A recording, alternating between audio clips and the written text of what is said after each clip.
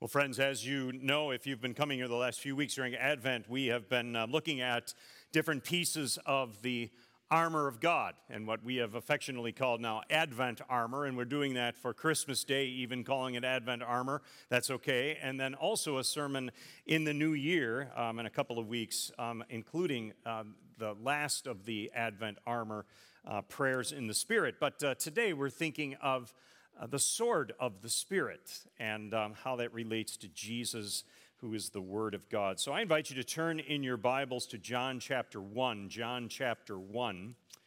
and we're going to read the first 18 verses of John chapter 1.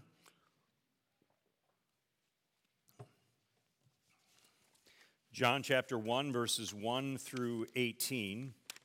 And again, this goes with, we're thinking about this, has got to get this in your mind. Take the sword of the Spirit, which is the Word of God. We're going to eventually connect that all together during the message. But as we think about that, we're looking at John chapter 1, verses 1 through 18. You can look up at some point this week Isaiah 49, 1 through 7, and see how that may tie in as well. We're not going to be looking at that this morning. John 1, verses 1 through 18. In the beginning was the Word. And the Word was with God, and the Word was God. He was with God in the beginning. Through him all things were made. Without him nothing was made that has been made. In him was life, and that life was the light of all mankind. The light shines in the darkness, and the darkness has not overcome it.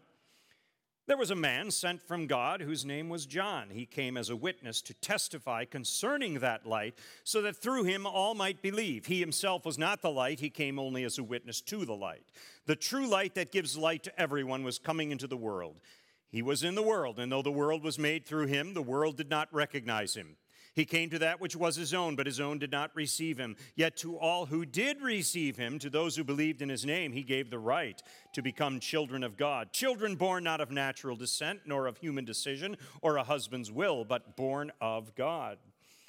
The Word became flesh and made his dwelling among us. We have seen his glory, the glory of the one and only Son, who came from the Father, full of grace and truth. John testified concerning him. He cried out, saying, "This is the one I spoke about when I said, 'He who comes after me has surpassed me, because he was before me.'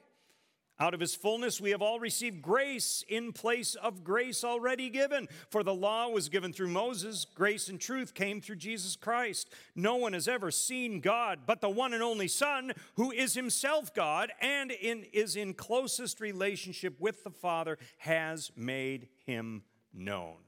This is the word of the Lord. Thanks be to God.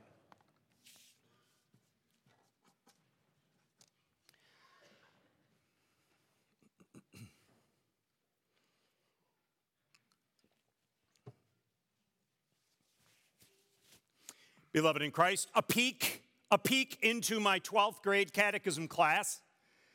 We begin, before we open with prayer, reviewing last week. I choose a student, Austin DeWard, for example. Let's review. Austin, when we think about our fall into sin, sin has caused a big problem in your life, Austin DeWard. I assure him it's caused the problem in my life too. You have a legal status problem before God. God looks at you and says, "Austin, because of your sin, you are guilty before me." Austin, you have a guilty stamp right on your forehead. You can't see it in the mirror, but it's there, and that is not a good thing. That means the punishment of hell is what you face when you die. That's not good for us, is it, Austin? Because that's my problem too, I tell him. So I continue. But God's word tells us, Austin, that because of Jesus' death on the cross and his resurrection from the dead, your sin is paid for by the blood of Jesus Christ, effectively wiping away, erasing that guilty stamp from your forehead and replacing it with what new legal status term, Austin? And Austin answers, "Not guilty." And then Austin, without breaking a sweat, throws out a younger generation word to his older generation teacher. He says, "Facts." And his old generation teacher bursts out laughing, but he has no idea what Austin has said or what it means. "Austin, what did you say?" I said, "Facts." "Well, what does that mean?" Austin explains. You know, like when something is true, reliable, it's the truth. Facts. Oh, I see. You mean like if I said, word, choosing an apparently archaic and obsolete slang term from 2003. Word, truth. And he shakes his head, yeah, facts. And I say, got it. Let's open with prayer. Facts. Word. John, the gospel writer, Jesus' disciple, he uses the word as he began his gospel. In the beginning was the Word. And the Greek audience, the Gentile audience who would end up reading this gospel would have been all over this. In the beginning was the Word. And they'd think, of course. This author is referring to reason and truth that's in our minds. It's where meaning comes from. And that's how they thought of the universe, too, the Greeks did. Their philosophy to explain the meaning of life was all about reason and truth. Facts, the Word, the rational principle that governed all things, the universe, the Word. In the beginning was the Word. Greeks would have loved it. What a hook for them. They'd be like, tell us more, John. The Word was with God. The Word was God. The Word was with God in the beginning. Yeah, reason, truth, rationality, the principle behind everything. The Gentiles, the Greeks would have loved it. Jews loved it too. Because for them, when they heard the word, dabar in Hebrew, came from the verb to speak, they immediately thought of God, God's word. God speaks, and things always happen when God speaks. So for John to say, in the beginning was the Word, that's a hook for the Jews too. They'd be like, yeah, you got that right. For them, Word and God went together like hand in glove. Tell us more. The Jews reading John's gospel here would have loved it. In the beginning was the Word. It's like how Genesis starts. In the beginning, John drew them right in. Tell us more, John. John, the gospel writer, was genius. He hooked the two main groups of people back then into this book with one opening sentence. In the beginning was the Word. We're about to hear what someone thinks is the meaning of life. The source of life. Tell us more, John. But before he gets to the main point of his opening chapter, he's going to whet their appetite for it. He's going to use what I'm going to affectionately call, and maybe I'm coining a new term, but I don't care, a paragraph appositive. Some of you know what an appositive is. I just taught my catechism class about that. You ask them, where is something like an appositive found in the Apostles' Creed? They'd be able to tell you, maybe, if they listened. An appositive is a grammatical thing that goes like this. I'll give you an example. My pet, a German shepherd named Richard, barks too much. That's an appositive. It's when I further explain something about the subject in my sentence. In this case, my pet, a German shepherd named Richard, that's the appositive. It tells us something more about my pet. My pet, the one who is a German shepherd named Richard, barks too much. Now, why do I mention this? Because John is kind of doing the same thing here on a grander scale, using paragraphs. It's a paragraph appositive. In the beginning was the Word. And then he tells us something more about the Word of God before he gets to his main point. Before I say what I really can't wait to tell you, here's some more stuff about that Word. And the Greeks and the Jews would all agree. Through the Word, all things were made. And they'd say, yeah, they sure were. Greeks would say, yes, the Word, the Logos is the Greek word some of you have been waiting for. The Logos, the Word, the rational principle that governs all things. Through that Logos, things were made. But the Jews would be pulled in also. Through the Word of God, the Dabar, God speaking. The creation was created out of nothing but God's Word. And John would go on. Without the Word, nothing was made that has been made. For the Word, in the Word is life. And that life was light, for all people. And that light shines in the darkness, and the darkness can't overcome it. And both groups are loving it. The Greeks understand that the word means life and light for us. It's the explanation for everything that exists. And we're kind of living in the dark, trying to figure out this word thing, trying to figure out the meaning of life, the rational principle that governs all things. And the Jews would say, well, we'd love to figure out how it is that we can be with God. But we're so in the dark. And he's so filled with light. He's so wholly other. We can't fathom God and his word. And then John keeps going with this little aside, this paragraph's long, a positive. There's this man named John, that's John the Baptist, not the writer of the book. He was sent by God to point to the word, to the rational principle, to the meaning of life, to the light, because that word, the light, was coming into the world. And both groups would be, wow, we got to hook up with this John character and find out some more. He might be able to help us on our quest to figure out the meaning of life. The Greeks would say that, and the Jews would say, to help us get a good look at God himself.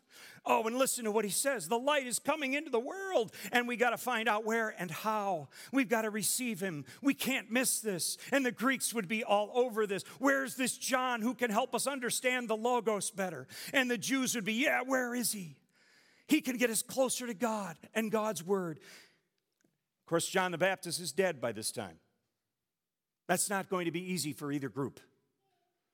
So from verse 3 through verse 13 is this huge, paragraphs long appositive.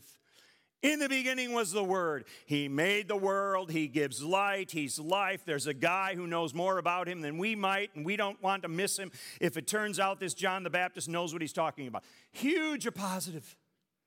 We know all these extra things about the Word.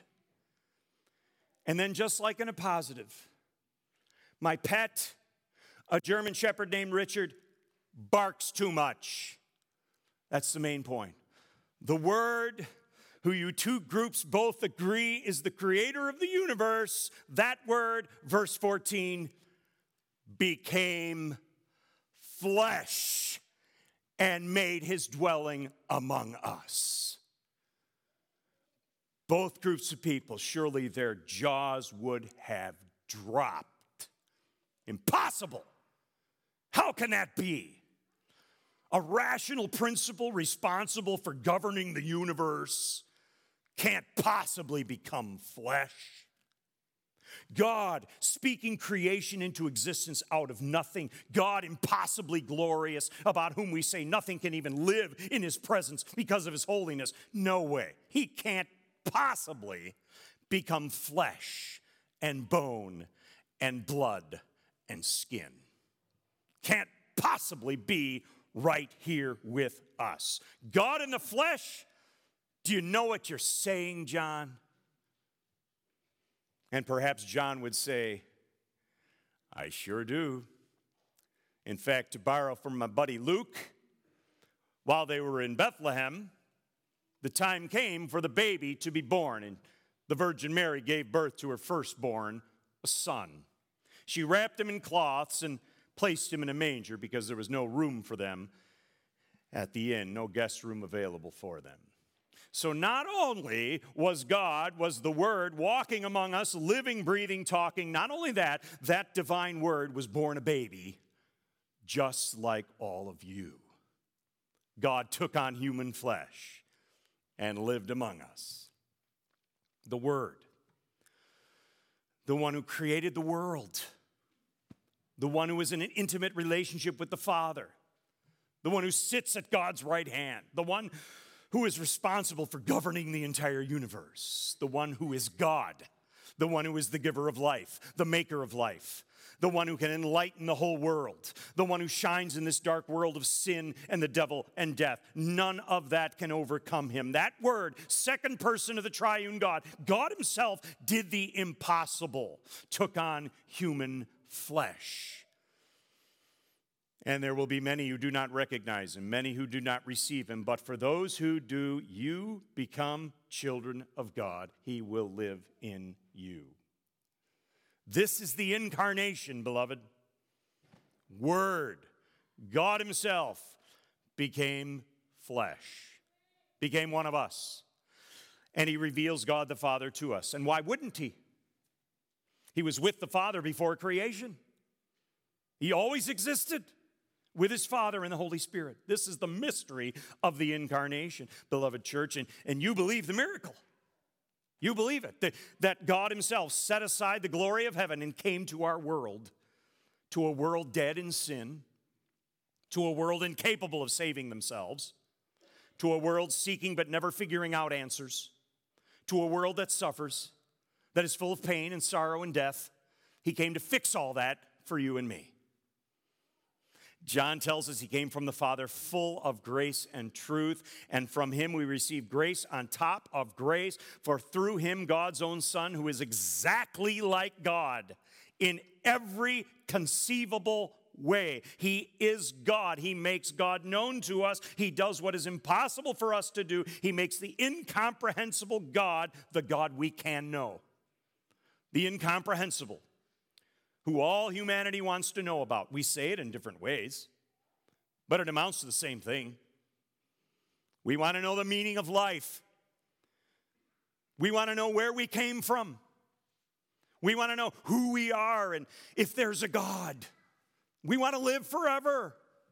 We want to know if the pain and the suffering will really go away. All those incomprehensible things. We want to know God. We want answers. Right here in John chapter 1, John tells us how to get those answers. We have only to look at the one who was incarnated, the one named Jesus. Jesus makes God plain as day to us. He reveals God to us. He's the one-of-a-kind expression of God because he is God, God in the flesh, the Word made flesh for us. Look at Jesus. Look at the Word become flesh, and you're looking at God himself. The incomprehensible God was right here.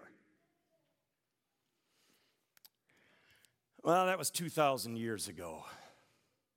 We missed it. So what do we do?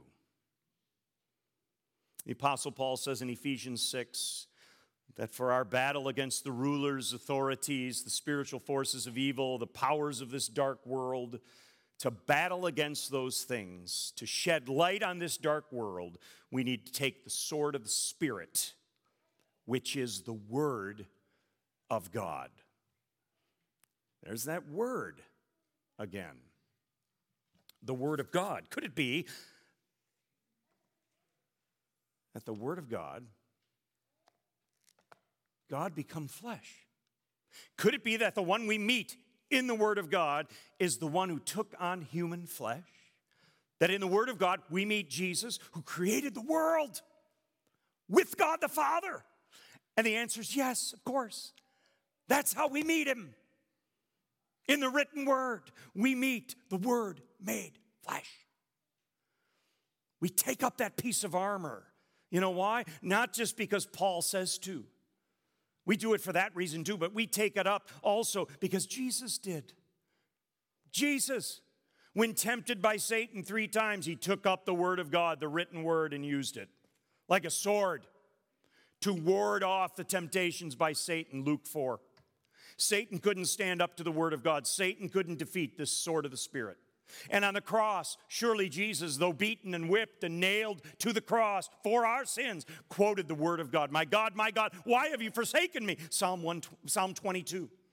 The Word of God, we legitimately could say, was the sword that defeated sin, the devil, and death on the cross. The Word became flesh, was the sword that defeated our bitterest enemies. And that word is given to us who believe in Jesus. We take up that same sword, the Word of God, when we lift up the written Word of God. In the same way that the Word became flesh, brought Satan to defeat, the written Word of God, wielded like a sword by God's children, brings Satan and his temptation and his lies to nothing in our lives. Hebrews 4 tells us, you read it earlier. For the Word of God is alive and active, Sharper than any double-edged sword. It penetrates even to dividing soul and spirit, joints and marrow. It judges the thoughts and attitudes of the heart. That word is the sword we carry every day to fight the battles, the hatred, the arrows that Satan shoots at us. So, how do we take up the word of God? The sword of the Spirit. 3 things about that. First, we take up the word of God and confidently study that word to take our stand against Satan and his lies. As one writer says it, read it, study it, meditate on it, memorize it. Psalm 119, verse 11, I've hidden your word in my heart that I might not sin against you. Memorize the word of God, friends. Some of you do, faithfully. A verse a week, maybe? Confidently study the word to take your stand. We're coming up on that time when we make resolutions. A verse a week. A verse a week. Second, we take up the word of God and encouragingly share that word so that others can begin to take their stand. Share the word of good news. Share the news that God himself became flesh, became one of us, and paid for our sins at the cross, and then rose from the dead for our eternal life. Encouragingly share the word so others can take their stand. God's word doesn't return to him empty. And third, we take up the word of God and hopefully cling to that word as we take our stand in the end. We have a sure hope that we will stand, take up the armor, the word of God, the sword of the Spirit, so that when the day of evil comes, you may be able to stand your ground, and after you have done everything, to stand. We hopefully, full of hope that is, we cling to the word of God, because in the end, we stand with him. Listen to what the book of Revelation chapter 19 says about the word of God. I saw heaven standing open, and there before me was a white horse, whose rider is called Faithful and True. With justice he judges and wages war. His eyes are like blazing fire, and his head are many crowns. He has a name written on him that no one knows but he himself. He is dressed in a robe dipped in blood, and his name is the Word of God. And do you know what that faithful and true rider, whose name is the Word of God, will do? Do you know, friends, what this word made flesh will do? Do you know what Jesus will do? Do you know what his word tells us he will do when the end comes, when he comes the second time, when he returns, when he advents in once more? He tells us that at the end, this rider named the Word of God will come again, the armies of heaven following him, riding on white horses and dressed in fine linen, white and clean. Coming out of his mouth is a sharp sword with which to strike down the nations. He will rule them with an iron scepter. He treads the winepress of the fury of the wrath of God Almighty. On his robe and on his thigh, he has this name written, King of Kings and Lord of Lords. And beloved, no human army, no army of the devil will stand against him. They will be thrown alive into the fiery lake of burning sulfur, and the rest will be killed with the sword coming out of the mouth of the rider on that horse. His name is the Word of God, beloved. That's the one who will save us, who will usher us into a new heavens and new earth, all creation made new. John says that. Same John who wrote the gospel says that in that strange vision of Revelation, but he also records Jesus' own words in his gospel, John 12. The word of God, Jesus says, there is a judge for the one who rejects me and does not accept my words, the very words I have spoken, and condemn them at the last day. They will condemn them at the last day, the word of God. So the question for each of us right now is this: have you taken up and are you wearing the sword of the Spirit, which is the Word of God? Are you? Do you believe that God himself became flesh for you, died and rose for you? What are you wearing? No, that's not the real question. And believe it or not, I may have mentioned this before, the Academy Awards, the pre-show, red carpet, mind you, all those stars, celebrities in their finery. Finally, the pre-show, we find some redeeming quality to it. The red carpet interviewers, they desperately sidle up to the nearest star and breathlessly ask, "Oh, who are you wearing? Who are you wearing?" To which the celebrity must answer with deep admiration, "Oh, Valentino, of course, Ralph Lauren, Versace, Prada, De La Renta." And they rattle off the names of their popular designers with a star-struck reverence of their very own. That's who I'm wearing. They're right. The question isn't, what are you wearing? The real question is, who? Who are you wearing? And your answer and my answer must be, I'm wearing the sword of the Spirit, who is the Word of God, the Word made flesh, Jesus, King of kings, Lord of lords, faithful and true, Word. Facts. Facts. Let us pray. Our Father in heaven, we're thankful that you do tell us who you are in your written word to us, that you are the Word made flesh, and that you use the gospel writer John to tell that to huge groups of people, the Greeks and the Jews. And you say that those who receive you, who put on that sword, who put on the Word of God, who put on you, Lord God, you say that those who receive you, you give the right to become children of God, your children, all because you, Lord God, took on human flesh. Word. Facts. Facts. Thank you for teaching us today, Lord. In Jesus' name we pray. Let all God's people say, amen.